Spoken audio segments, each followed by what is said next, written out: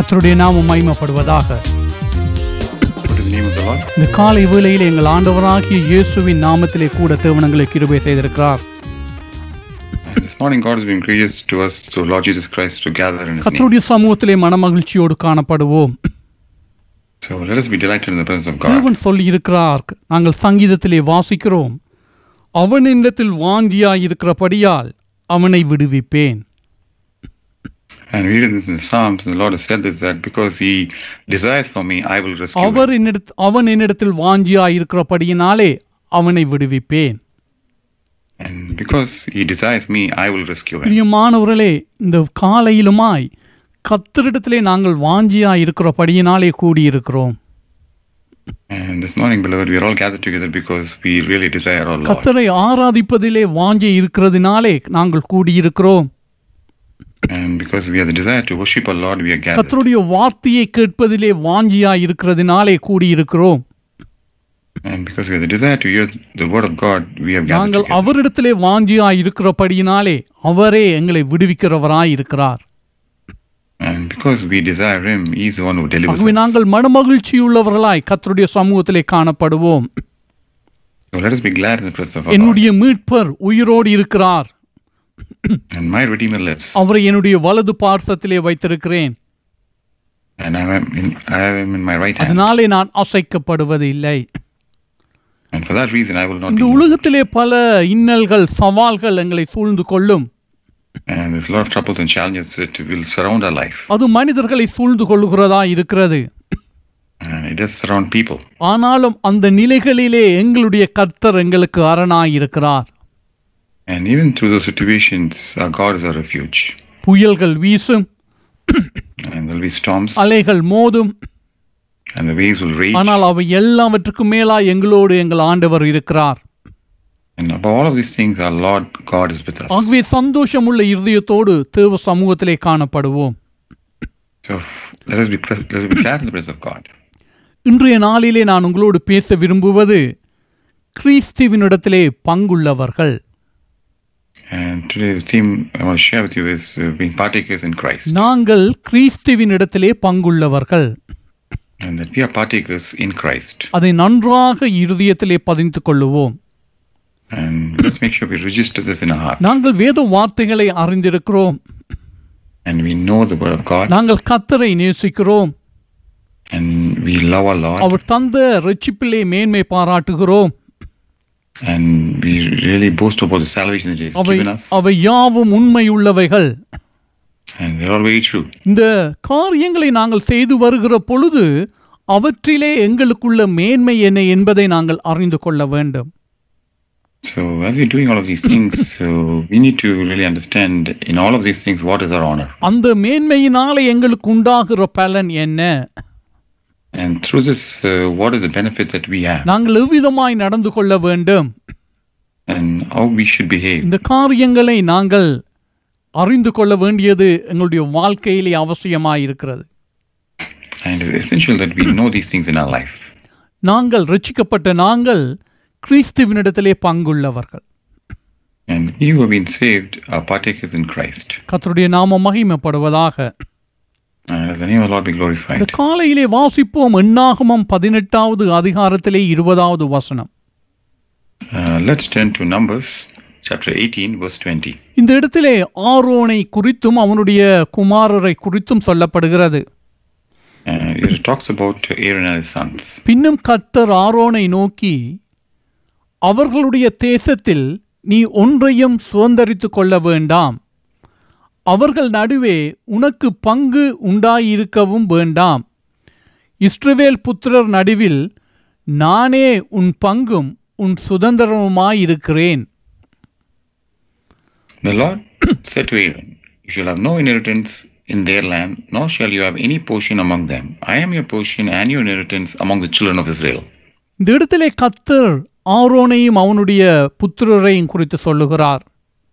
And here the Lord is talking about Aaron and his sons. அவர் சொல்லுகிறார், நானே உன்னுடைய பங்கும் உன்னுடைய சுதந்திரமுமாயிருக்கிறேன். And the Lord is saying, I am your portion and your inheritance. நான் உனக்கு மாத்திரமல்ல, உன்னுடைய பிள்ளைகளுக்கும் உன்னுடைய சந்ததிக்கும் நானே பங்கும் நானே சுதந்திரமுமாயிருக்கிறேன். And it's just not to you alone, it's to you, your children, and your descendants that I am your portion and your inheritance. தேவனை பங்கு, தன்னுடைய சுதந்திரம் என்று சொல்லுவது அங்கே காணி ஆட்சியை பார்க்கிலும் அது உயர்ந்ததாய் காணப்படுகிறது.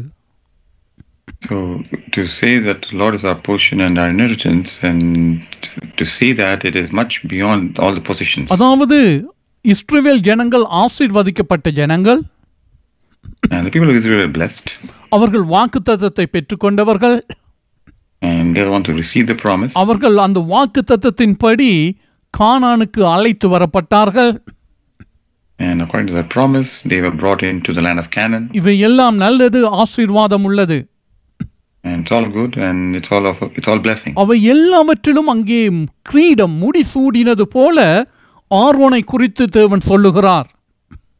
And in all of this, like crowning, like a crown, the Lord is talking about Aaron. அங்கே சொல்லுகிறார், உனக்கு நானே பங்கும் சுதந்திரவுமாயிருக்கிறேன். And to Aaron, the Lord is saying, I am your portion and your inheritance. அந்த இடத்திலே காணியாட்சி இல்லை, அவர்களுக்கு கொடுக்கப்படவில்லை. So there was no share given to them. ஆனால் தேவன் சொல்லுகிறார், அதை பார்க்கிலும் மேன்மையானதை நான் உனக்கு தருகிறேன்.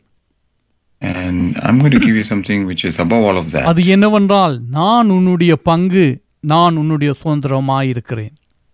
And that I am your portion and that I am your inheritance. இந்த பங்கு சுதந்திரம் தேவனை தன்னுடைய பங்காகவும் தேவனை தன்னுடைய சுதந்திரமாகவும் கொண்ட மனிதனுடைய வாழ்க்கை எப்படிப்பட்டது?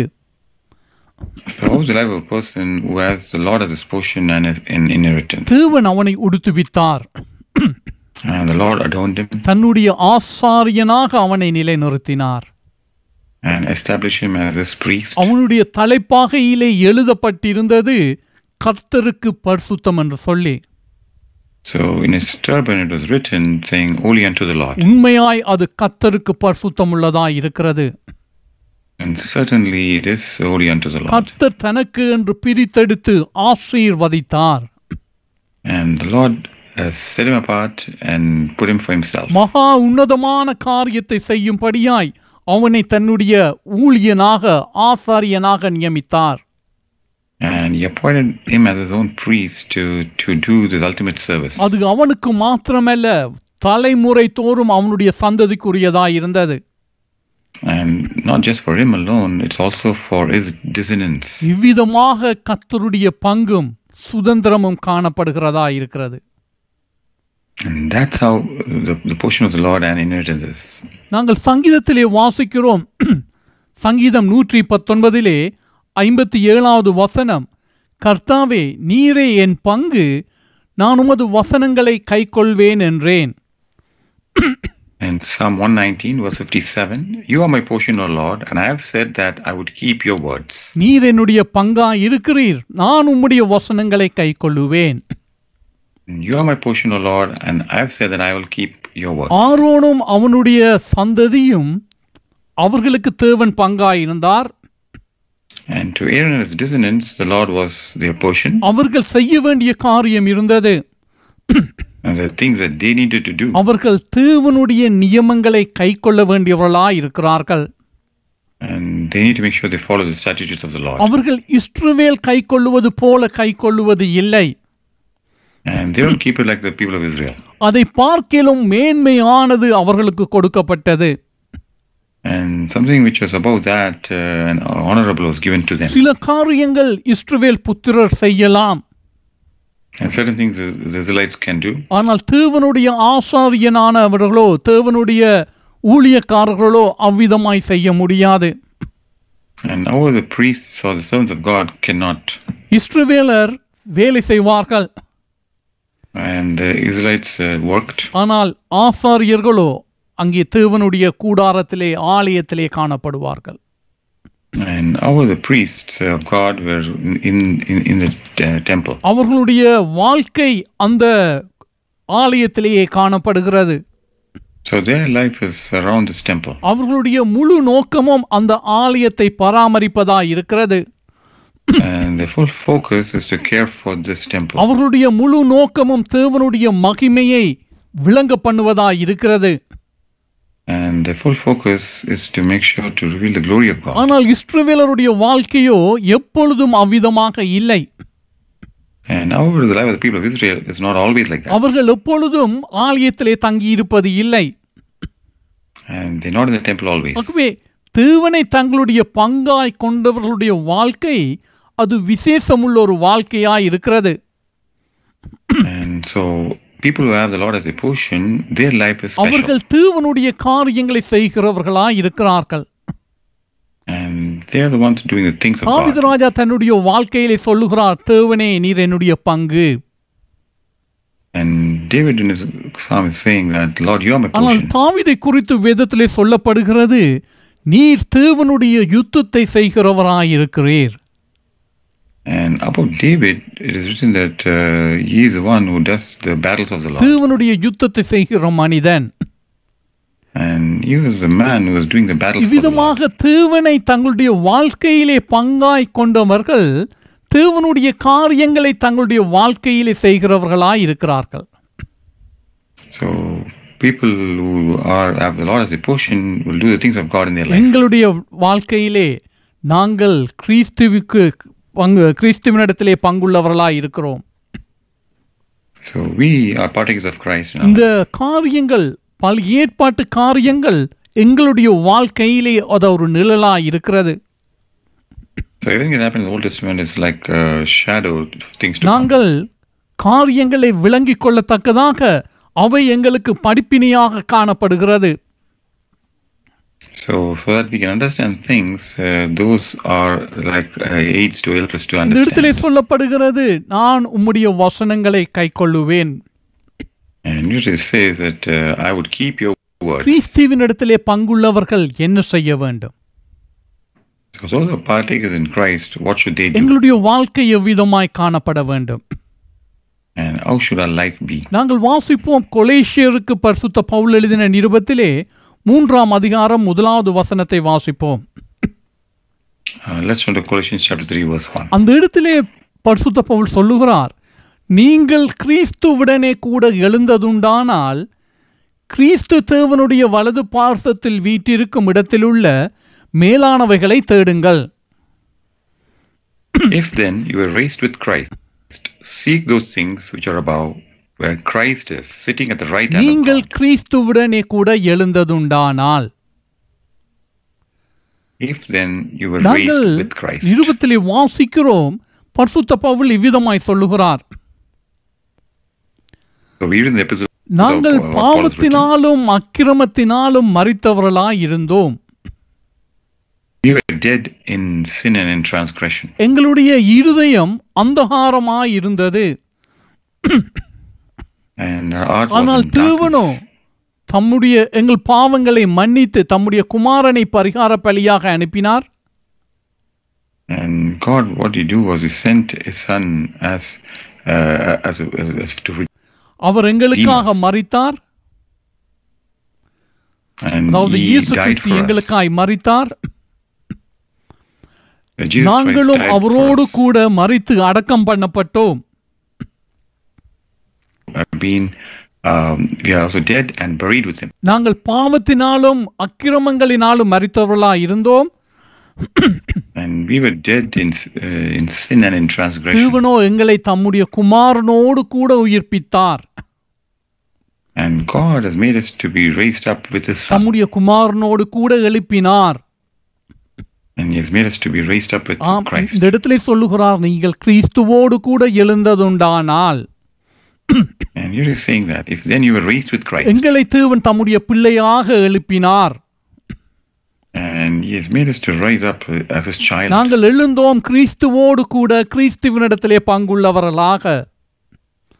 And we rose to be partakers in இப்பொழுது Christ. கிறிஸ்துவினிடத்திலே பங்குள்ளவர்களான நாங்கள் தேவனுடைய வலது பார்சத்தில் வீற்றிருக்கும் இடத்தில் உள்ள மேலானவைகளை நாங்கள் தேட வேண்டும். So we know who have been raised up with Christ. We need to seek the things which are in the right hand of God. ஏனென்றால் கிறிஸ்துவானவர் எழுந்தார். The reason is Christ was our raised. இப்பொழுது தேவனுடைய வலது பார்சத்திலே வீற்றிருக்கிறார். And now he is seated at the right hand of God. அவரிடத்திலே பங்குள்ளவர்களான நாங்கள் தேவனுடைய வலது பார்சத்திலே உள்ள மேலானவைகளை தேட வேண்டும். And we who now are partakers in Christ, we need to seek the things that are at right hand of இந்த God. மேலானவைகளை நாங்கள் தேடுகிற பொழுது இந்த பூமியிலே எவ்விதமாய் காரியங்கள் நடைபெற போகிறது?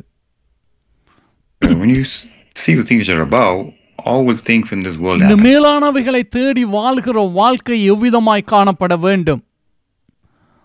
So how should the life of seeking the things that are above, how should that life அந்த be? மேலானவைகளை நாங்கள் தேடுகிற பொழுது நாங்கள் சந்திக்க போகிற காரியங்கள் என்ன?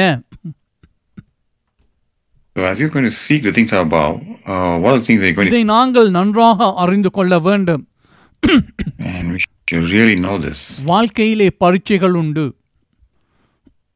And we do face tests in life. ஒரு உதாரணத்தை எடுப்போம். For example, ஒரு பிள்ளை பாடசாலைக்கு போகிறது. a child goes to school பாடசாலையிலே கல்வி கற்கிறது. and they're taught in school. அந்த பாடசாலையிலே அந்த வகுப்பிலே அந்த பிள்ளைக்கு பரீட்சைகள் உண்டு. So in that class, the kid needs to face a test. அந்த பரீட்சை வருகிற பொழுது அது பரீட்சை என்று அந்த பிள்ளை அறியாதிருந்தால் என்ன நடைபெறும்? So when the child is facing a test, the child doesn't know that it is actually a test, what will happen to the child? அந்த பிள்ளை அந்த காரியத்தை அலட்சியம் பண்ணும். So the child will just ignore it. அதை குறித்து கவனம் இல்லாது இருக்கும். So it will be careless about it. அதனாலே அந்த பரீட்சையிலே தோத்து போகிற நிலைமைகள் உண்டாகும். And because of that, there will be a situation where the child might have to fail in that test. எங்களுடைய பரிசுத்த வாழ்க்கையிலேயும் இதே பிரகாரமாய்த்தான். So similarly in our holy life too. பரீட்சைகள் உண்டு. So there are பரீட்சை tests. வருகிற பொழுது அது பரீட்சை நான் சித்தி அடைய வேண்டும் என்பதை நான் எண்ணாதிருந்தால் அந்த பரீட்சையிலே தோத்து போறவனாய் காணப்படுவேன். So when I face the test, if I don't realize that it is a test and not wanting to overcome it, then I will certainly fail it. கிறிஸ்துவினிடத்திலே பங்குள்ளவர்கள் எங்களுடைய வாழ்க்கையிலே பரீட்சைகள் உண்டு. As we are being partakers of in Christ, we do have our own tests that we need அந்த to face. காரியங்களை இன்று பார்ப்போம். So let's look into that. எபிரியருக்கு எழுதிய நிருபம் 3ஆம் அதிகாரம் 14வது வசனத்தை வாசிப்போம். Let's into Hebrews chapter 3 verse 14. நாம் ஆரம்பத்தில் கொண்ட நம்பிக்கையை முடிவு பரியந்தம் உறுதியாய் பற்றி கொண்டிருப்போமாகில் கிறிஸ்துவினிடத்தில் பங்குள்ளவர்களாயிருப்போம். For we have become partakers of Christ if we hold the beginning of our confidence steadfast to the end. நாம் ஆரம்பத்திலே கொண்ட நம்பிக்கையை முடிவு பரியந்தமும் உறுதியாய் பற்றி கொண்டிருக்க வேண்டும். So we need to firmly hold on to the confidence that we had in the beginning. நாங்கள் கிறிஸ்துவினிடத்தில் பங்குள்ளவர்கள் என்று சொன்னால் இந்த காரியம் எங்களுடைய வாழ்க்கையிலே காணப்படுவது அவசியமானதா இருக்கிறது. And if we say that we are partakers of Christ, then we need to definitely have this in our நாங்கள் life. எந்த காரியத்தை நம்பிக்கையை நாங்கள் பற்றி கொண்டோமோ அதிலே உறுதியாக காணப்பட வேண்டும். So whatever thing that we put our confidence into, we need to make sure we are steadfast to the end in that. வாழ்க்கையிலே பல சவால்கள் உண்டு. So life has many different அந்த challenges. சவால்கள் வருகிற வேளைகள் எல்லாவற்றிலையும் அந்த நம்பிக்கையை நாங்கள் உறுதியாக பற்றி கொள்ள வேண்டும். So as we face all those challenges through life, we need to make sure we steadfastly hold on to this நாங்கள் confidence. ஆரம்பத்திலே கொண்டிருந்த நம்பிக்கை என்ன? So what is this confidence that we had from the very எதை beginning? நாங்கள் முடிவு பரியந்தம் அவ்விதமாய் பற்றி கொள்ள வேண்டியவர்களாய் இருக்கிறோம்? So what is that we need to hold on steadfastly to the நாங்கள் end? அவ்விதமாய் பற்றி கொள்ளுகிற பொழுது கிறிஸ்துவினிடத்திலே பங்குள்ளவர்கள் என்று சொல்லப்பட்டதனுடைய காரியம் என்ன எவ்விதமாக விளங்கப் போகிறது? So how is that going to be revealed when we say that we are partakers of Christ? நாங்கள் வாசிப்போம் எபிரியருக்கு எழுதின நிருபத்திலே 3ஆம் அதிகாரம் 6வது வசனத்தை வாசிப்போம். Let's turn to Hebrews chapter 3 verse 6. அந்த இடத்திலே இவ்விதமாய் சொல்லப்படுகிறது, கிறிஸ்துவோ அவருடைய வீட்டிற்கு மேற்பட்டவரான குமாரனாக உண்மையுள்ளவராய் இருக்கிறார். நம்பிக்கையினாலே உண்டாகும் தைரியத்தையும் மேன்மை பாராட்டுதலையும் முடிவு பரியந்தம் உறுதியாய் பற்றி கொண்டிருப்போமாகில் நாமே அவருடைய வீடாயிருப்போம். But Christ as a son over his own house, whose house we are, if we hold fast the confidence and the rejoicing of the hope firm to the end. இந்த வார்த்தை வசனத்துக்கு முன்பதாக சொல்லப்படுகிறது, மோசே தேவனுடைய வீட்டிலே எங்கும் உண்மை உள்ளவனாய் இருந்தான். And before in this passage it is written that Moses was always faithful in all his house. அதனுடைய கருத்து என்ன? And what is the meaning of மோசே ஊழியக்காரனாக, அதாவது ஒரு வேலைக்காரன், சேவகனாக தேவனுடைய வீட்டிலே உண்மை உள்ளவனாய் இருந்தான். And Moses was a servant of God and he was faithful in the house of God. அவன் உண்மையுள்ள ஊழியன், வேலைக்காரனாக இருக்கிறான். And he was a faithful servant. ஆனால் இயேசு கிறிஸ்துவை குறித்து சொல்லப்படுகிறது, அவர் உண்மை உள்ளவர், அவர் வேலைக்காரன் அல்ல, அவர் குமாரன். And our Jesus Christ is what is said that he is also faithful, but he's not the one, the servant, but he's the one who's the son. அவர் அந்த வீட்டுக்கு சொந்தக்காரன். And he's the one who owns அந்த that house. வீட்டு எஜமானருடைய எல்லா காரியத்துக்கும் உரியவராய் இருக்கிறார். And he's the one who has the right over everything, of the owner of that house. அவர் அந்த வீட்டின் மீது அதிகாரம் உள்ளவராய் இருக்கிறார்.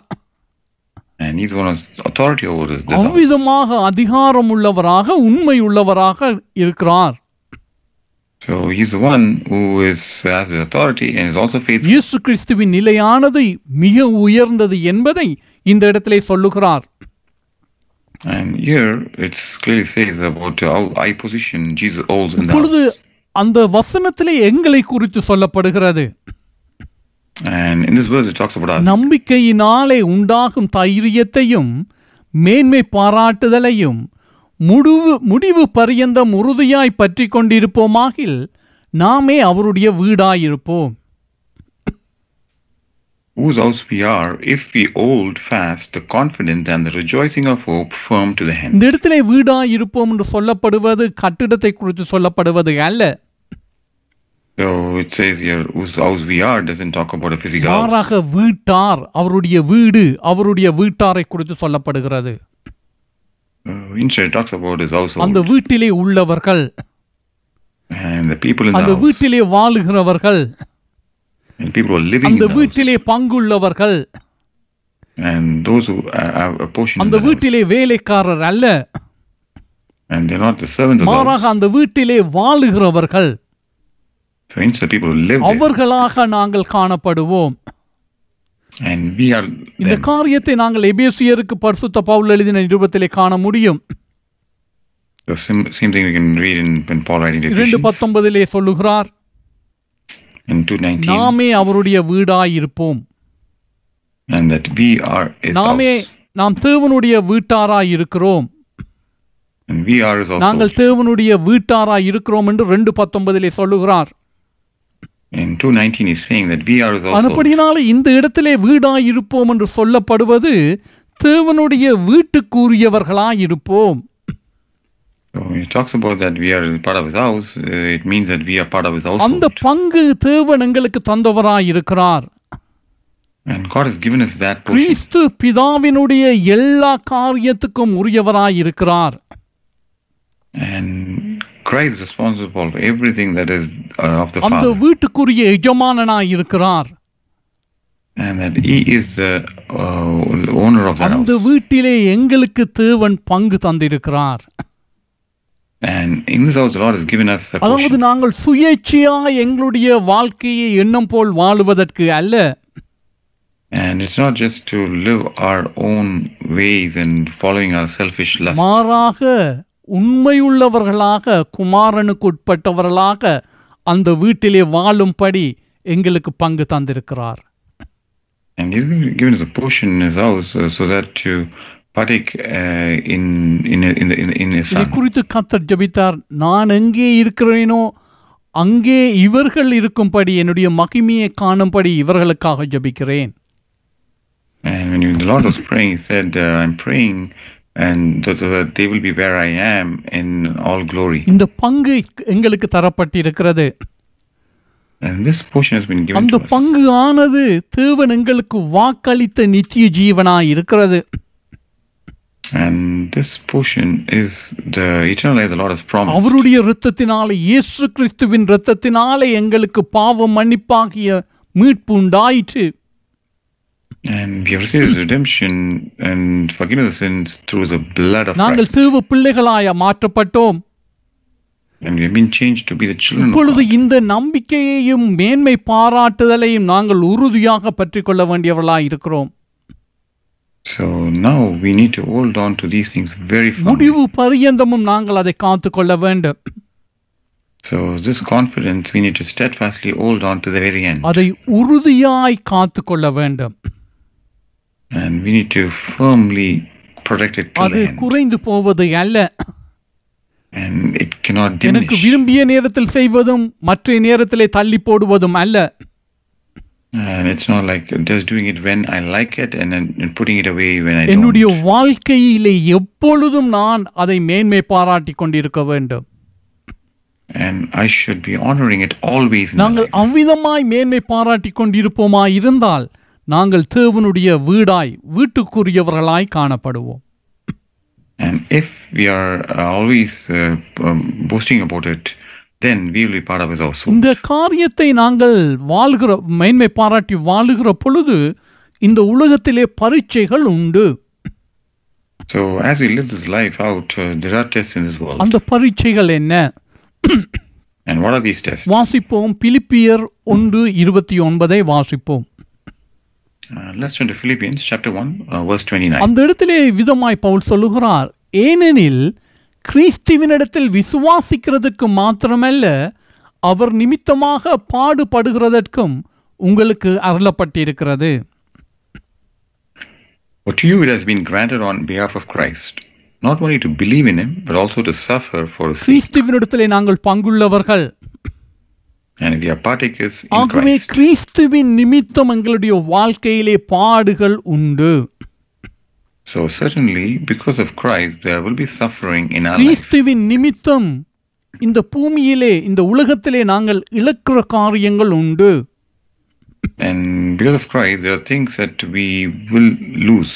ஆரோனுக்கு தேவன் சொன்னார், அவர்கள் மத்தியிலே உனக்கு பங்கோ சுதந்திரமோ இல்லை.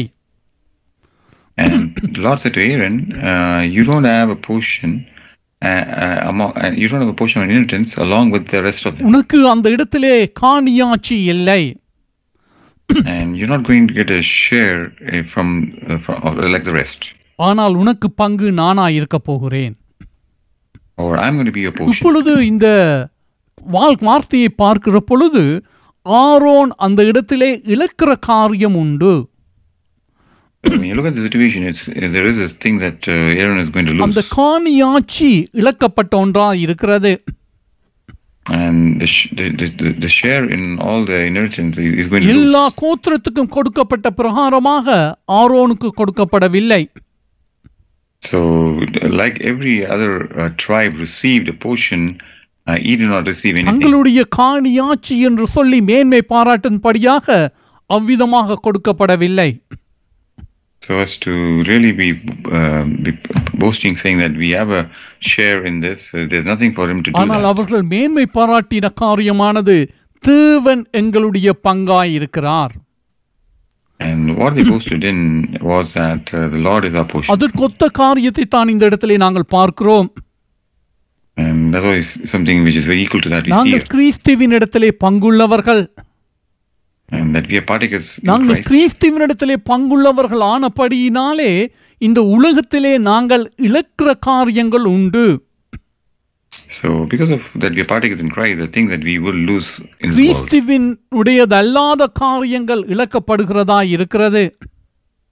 And anything that is not in Christ, that is something that we will நாங்கள் lose. இந்த உலகத்து காரியங்களுக்காக கிறிஸ்துவின் மீது நம்பிக்கை உள்ளவர்கள் அல்ல. And we are not putting our confidence in Christ for the things of this world. வேதத்திலே எழுதப்பட்டிருக்கிறது, கர்த்தர் சொல்லுகிறார், நீங்கள் இந்த உலகத்தார் அல்லாதபடியினாலே இந்த உலகம் உங்களை பகைக்கும். And the Lord has said this, and He's saying that because you're not of this world, the world will hate you. உலகம் பகைக்கும் என்றதனுடைய காரியம் என்ன? So what is the meaning of that? That the world will hate you? எல்லாரும் எங்களுக்கு விரோதமாய் வந்து நின்று எங்களை அடிப்பதற்கோ சண்டை பிடிப்பதற்கோ நிற்பார்களா? Is it that everybody in this world is going to come stand up against us and trying to pick up a fight and beat us இந்த up? உலகத்துக்குரிய காரியங்கள் எங்களுடைய வாழ்க்கைக்கு உரியதில்லாததாய் காணப்படும். So the things of this world will not be part of our அது life. எங்களுக்கு பகையாய் காணப்படும். And it will be something that we hate. அந்த காரியங்கள் எங்களை ஏற்றுக்கொள்ளப் போவது இல்லை. And those things are not going to accept us. அதனாலே துன்பங்கள் உண்டு. So for that reason there is misery. எதிர்க்கிற மனிதர்கள் இருக்கிறார்கள். And there are people who are up against. கிறிஸ்துவின் நிமித்தம் உங்களை துன்பப்படுத்துகிறவர்கள் இருக்கிறார்கள். And there are people who will persecute you because of அது Christ. மாத்திரமல்ல, கிறிஸ்துவின் நிமித்தம் இந்த பூமியிலே இந்த உலகத்திலே இழக்க வேண்டிய காரியங்களும் உண்டு. And along with that, there are things that you need to lose because of following Christ. பிரியமானவர்களே, இவை யாவும் பரீட்சை. And so all these are tests. கிறிஸ்துவினிடத்திலே பங்குள்ளவர்கள் என்று சொன்னால் நாங்கள் சித்தி அடைய வேண்டிய பரீட்சைகளாய் அது காணப்படுகிறது. So when you say we are partakers of Christ, then there will be tests that we need to face so that we will be able to pass them. சில வேளையிலே எங்களுடைய வாழ்க்கையை பார்க்கிற பொழுது காலங்கள் நீண்டு போகிறது போல காணப்படுகிறது. So when you look back at your own life, it seems like the time just passes by. சில வேளை பார்க்கிற பொழுது அநேக காலம் காத்திருக்க வேண்டும் போல இருக்கிறது. So sometimes when you look back, it seems like you've been waiting for a long சில time. வேளைகளிலே பதிலை காணவில்லையே, காத்திருக்க வேண்டியதா இருக்கிறது என்பது போல் காணப்படும். And at least it will be like you're waiting for an answer, and the answer is not here, and you need to continue to wait for a long time. இவை எல்லாம் எங்களுடைய வாழ்க்கையிலே நாங்கள் ஜெயிக்க வேண்டிய பரீட்சையாய் இருக்கிறது. And all these are the tests that we need to overcome. நாங்கள் கிறிஸ்துவினிடத்திலே பங்குள்ளவர்களானபடியினாலே கிறிஸ்துவின் இடத்திலிருந்து ஆசீர்வாதம் வரும் வரை நாங்கள் காத்திருக்க வேண்டியவர்களாய் இருக்கிறோம். And since we are partakers in Christ, we need to make sure we need to wait on the Lord till we receive it from the நாங்கள் Lord. சங்கீதத்திலே பார்க்கிறோம், தேவன் சொல்லுகிறார், அவன் என்னிடத்திலே வாஞ்சியாய் இருக்கிறபடியினாலே நான் அவனை விடுவிப்பேன். And we read in the Psalm that because he desires me, I will deliver him. ஆனபடியினாலே நாங்கள் கிறிஸ்துவினுடையவர்கள், கிறிஸ்துவினிடத்திலே பங்குள்ளவர்கள், இந்த பூமியிலே பரீட்சைகள் எல்லாவற்றையும் ஜெயிக்க வேண்டும். So we who are our Lord as a portion, who are partakers in Christ, we need to make sure we face the test and overcome each one. ஆகவே பரீட்சையை கண்டு பயந்து போகாதீர்கள். So for that reason, don't fear the test. பரீட்சையை கண்டு ஓடி போகாதீர்கள். Don't run away from those tests. ஆயத்தம் உள்ளவர்களாய் இருங்கள். And be ready. கிறிஸ்து இருக்கிறார். And Christ is our there. உங்களை பிரகாசிப்பிக்கிறவராய் இருக்கிறார். And he is the one who will make you to உங்களை shine. தனியே விடுவதில்லை என்று சொன்னவர் உண்மை உள்ளவராய் இருக்கிறார். And the one who said that he will not leave you as எங்களை orphans. பிரதான மாட்சிமையிலே மகிமையிலே கொண்டு வந்து சேர்க்கிறவர் உண்மை உள்ளவராய் இருக்கிறார். And the one who said that he's going to take us into glorious majesty is there with தான் us. எங்கே இருக்கிறேனோ அங்கே நாங்களும் இருக்க வேண்டும் என்று ஜெபம் பண்ணினவர் உண்மை உள்ளவராய் இருக்கிறார். And the one who prayed for us, saying that so that we can be where he is always true. ஆகவே நீங்கள் பெற்றுக்கொண்ட நம்பிக்கையை முடிவு பரியந்தமும் உறுதியோடு தைரியமாய் காத்துக்கொள்ளுங்கள். So the confidence that you have in him, make sure you steadfastly hold firmly to the very end. நாங்கள் கிறிஸ்துவினிடத்திலே பங்குள்ளவர்கள். And you are partakers in Christ. இப்பொழுது வாசிப்போம் 2 தீமோத்தேயு 2ஆம் அதிகாரத்திலே 12வது வசனம். So let's turn to 2 Timothy chapter 2 verses அந்த 12. இடத்திலே பரிசுத்த பவுல் தீமோத்தேயுவுக்கு அறிவுரை சொல்லுகிறார். And here Paul is writing to Timothy and he's writing a piece of advice. அந்த இடத்திலே ஊழியம் செய்வது மிக மிக கடினமான காரியம். And to do the ministry there was very, very பல difficult. எதிர்ப்புகள், பிரச்சனைகள், So a lot of things to stand up against him and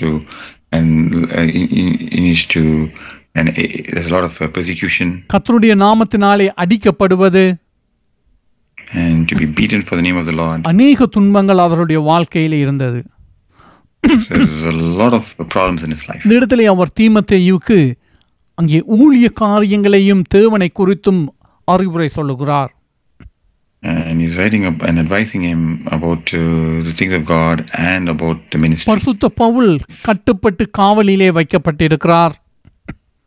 And Paul has been now arrested and is in shackles. அந்த வேளையிலே அது அநேகம் பேருக்கு கேள்வியாயிருக்கிறது. And him being like that is a question for many. இவர் ஏன் அவ்விதமாய் இருக்க வேண்டும்? And why should we be like that? இவருடைய வாழ்க்கையிலே தவறு இல்லாவிட்டால் தேவன் விடுவித்திருப்பாரே. And if there's nothing wrong in his life, wouldn't God deliver him? பலவிதமான கேள்விகள் அவருடைய சிறையிருப்பை குறித்து அந்த நாட்களிலே பேசப்பட்டது. And there's a lot of things spoken and talked about when he was imprisoned. ஆனால் பரிசுத்த பவுலோ மிக தெளிவாய் இருக்கிறார். Paul is very clear. தேவனுடைய வழிநடத்தல் ஊழியத்தை குறித்து நன்றாய் அறிந்திருக்கிறார். And he clearly knows the guidance of God and the ministry. அதைத்தான் இந்த இடத்திலே தீமோத்தேயுவுக்கு சொல்லுகிறார். And that's what he's writing to Timothy. அவரோடே கூட பாடுகளை சகித்தோமானால் அவரோடே கூட ஆளுகையும் செய்வோம். நாம் அவரை மறுதலித்தால் அவரும் நம்மை மறுதலிப்பார். If we endure, we shall also reign with him. If we deny him, he will also deny us. இந்த காரியம் என்னத்தை குறித்து சொல்லுகிறது? So what does this talk about? பரிசுத்த பவுல் இயேசுவை கிறிஸ்து என்று பிரசங்கம் பண்ணினார். And Paul preached that Jesus is the Christ. அவர் நியாயப்பிரமாணத்தை நன்றாய் அறிந்திருந்தவர். And he's one who knew the law very well. வேத வார்த்தைகள் தீர்க்க தரிசனங்களை நன்றாய் அறிந்தவர். And he knew the scriptures and the prophecies very well. அதை நன்றாக கற்றிருக்கிறார். And he's learned them all very good. இப்பொழுது அந்த காரியங்களை எடுத்து தெளிவாக இஸ்ரவேலருக்கு பிரசங்கிக்கிறார். So and he's now preaching to the Israelites based on that. அவர்களுக்கு சொல்லுகிறார் இயேசுவே கிறிஸ்து. And he's saying to them, Jesus is the Christ. அதனாலே அவர்கள் இஸ்ரவேலர் அவர் மீது கோபம் கொண்டார்கள். And for that reason, the Israelites hated him. அவருக்கு எதிராக குழப்பங்களும் கலகங்களையும் செய்தார்கள். So they created a riot and chaos against him. அடிக்கப்பட்டார். And he was beaten. துன்புறுத்தப்பட்டார். And he was persecuted. Our காவலிலே போடப்பட்டார். And he was arrested and put in prison. அவர் போகிற இடமெல்லாம் அவரை தொடர்ந்து துன்பப்படுத்தினார்கள். And wherever he went, people followed and they gave trouble to him. இந்த வேளையிலே அவர் விசுவாசத்தை மறுதலித்து அவர்களோடு சேர்ந்திருந்தால் அவரை விட்டிருப்பார்கள்.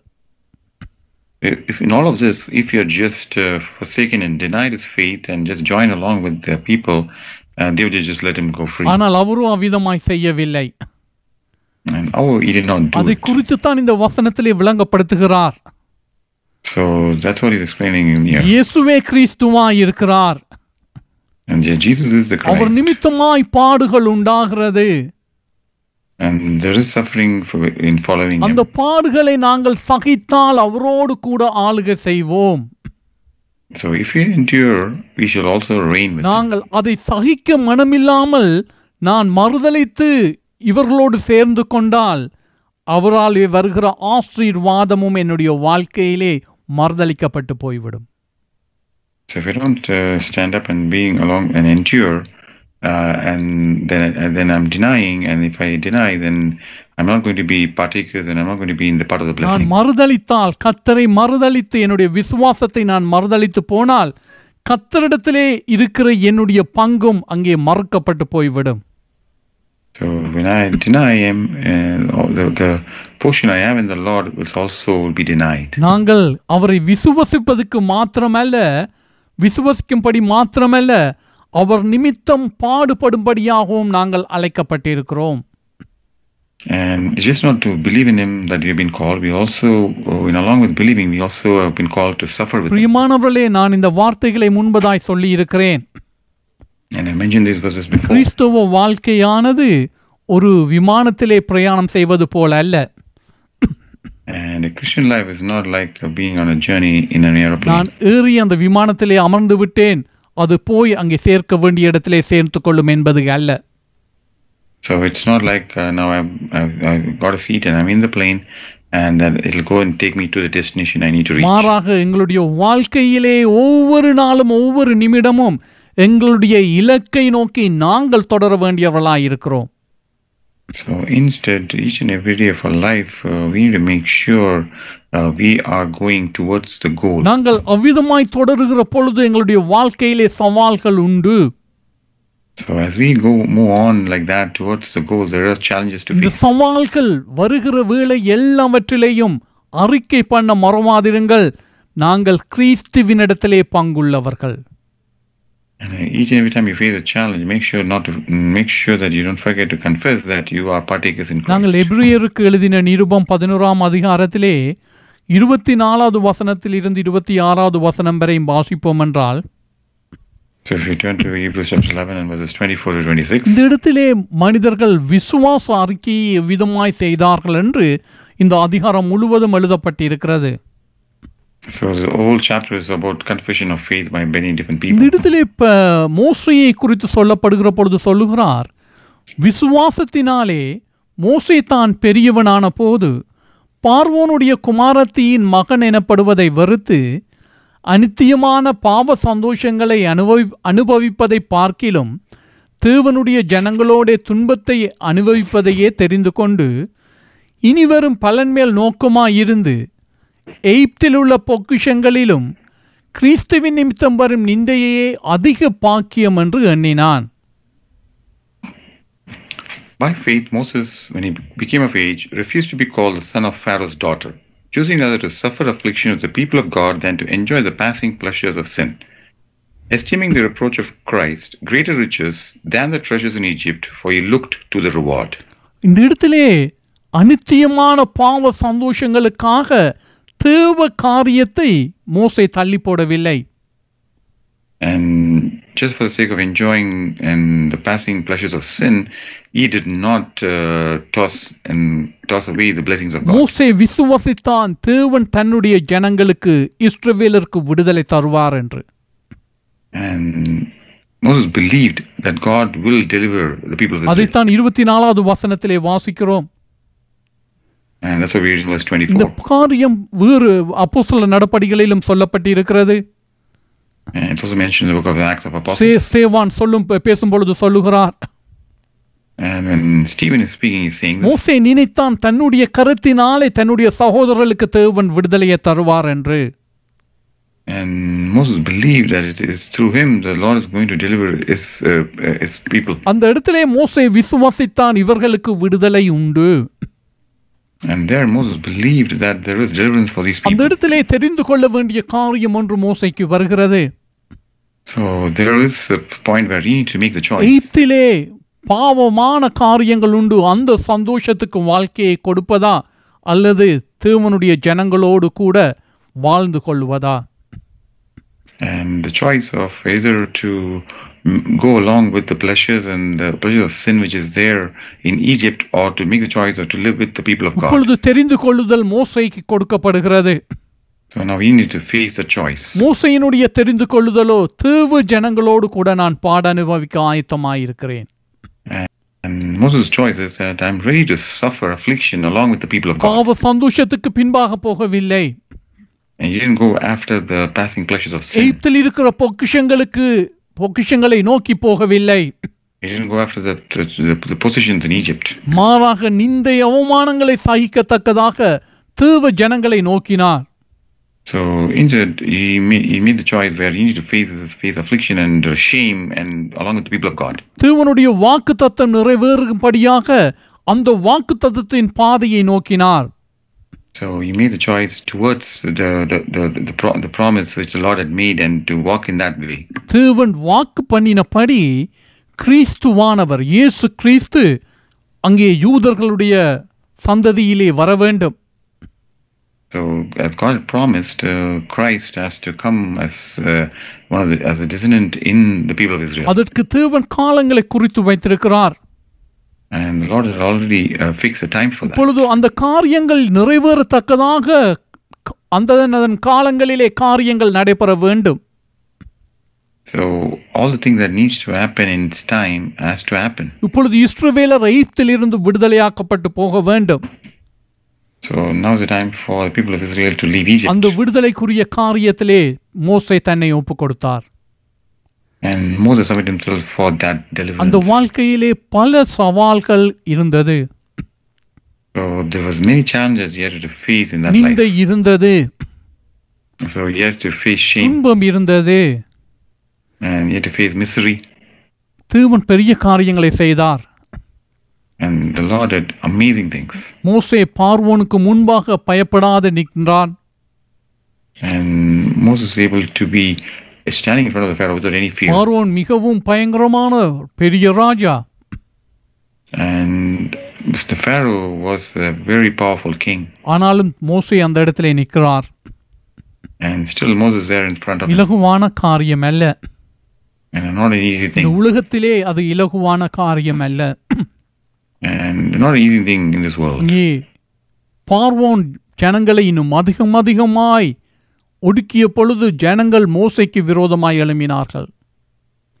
And when Pharaoh started to do a lot of things to make people to even more burdens on them, then the people started to raise up against Moses. அந்த வேளை மிகவும் துன்பமான நேரம். And that was a miserable time. ஆனாலும் மோசே தேவ காரியத்தை செய்யும்படி தன்னை ஒப்புக் கொடுத்தார். And still Moses submitted himself to do the will of தேவன் God. விடுதலையாக்கி கொண்டு வருகிறார். And the Lord delivers him. உங்களுக்கு தெரியும், வழி நெடுக எவ்விதமாக அந்த ஜனங்கள் முரட்டாட்டம் பண்ணினார்கள்.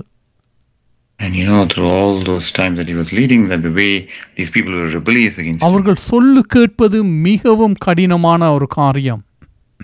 And it was very difficult for them to eat to him. அவர்களை குறித்து சொல்லப்படுகிறது வணங்கா கழுத்துள்ளவர்கள்.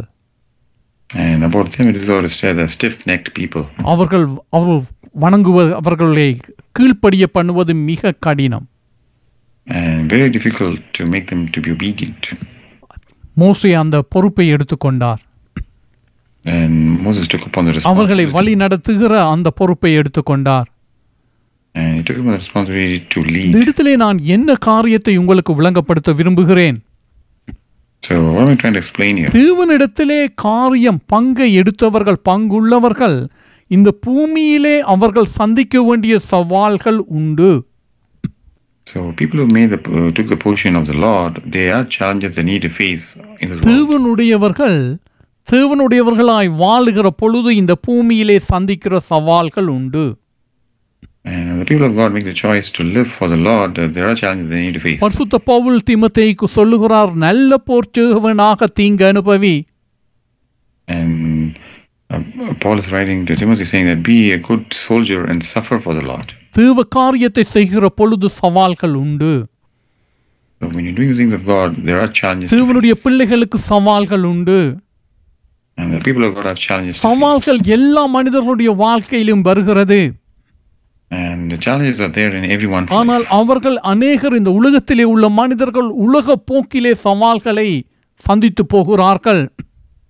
So people in this world just face those challenges like one in the world. ஆனால் எங்களுடைய வாழ்க்கையிலேயோ நாங்கள் தேவ வார்த்தையின்படி சவால்களை மேற்கொள்ள வேண்டும். So instead in our own lives, we need to make sure we face them according to the word of God. ஆனபடினாலே சவால்கள் வருகிற பொழுது தெளிவாய் அறிக்கை பண்ணுங்கள், நான் கிறிஸ்துவினிடத்திலே பங்குள்ளவன். So as you face this challenge, make sure you confess this, that I'm the partaker in Christ. மோசே கிறிஸ்துவின் நிமித்தம் வரும் பாடுகளை ஏற்றுக்கொண்டார். And the reproach that comes from following Christ, Moses took it upon எங்களுடைய himself. வாழ்க்கையை குறித்து பரிசுத்த பேதுரு சொல்லுகிறார். And Peter is writing about our own நாங்கள் life. வாசிப்போம் 1 பேதுரு 1:6 வசனங்களை. So let's turn to 1 Peter chapter 1 verses 6 and 7. அங்கே எங்களுக்கு வருகிற துன்பங்களை குறித்து சொல்லுகிறார். He's talking about the misery we are going to face. இதிலே நீங்கள் மிகவும் சந்தோஷப்படுகிறீர்கள் என்றாலும் துன்பப்பட வேண்டியது அவசியமானதால் இப்பொழுது கொஞ்ச காலம் பலவிதமான சோதனைகளினாலே தூக்கப்படுகிறீர்கள். அழிந்து போகிற பொன் அக்கினியினால் சோதிக்கப்படும்.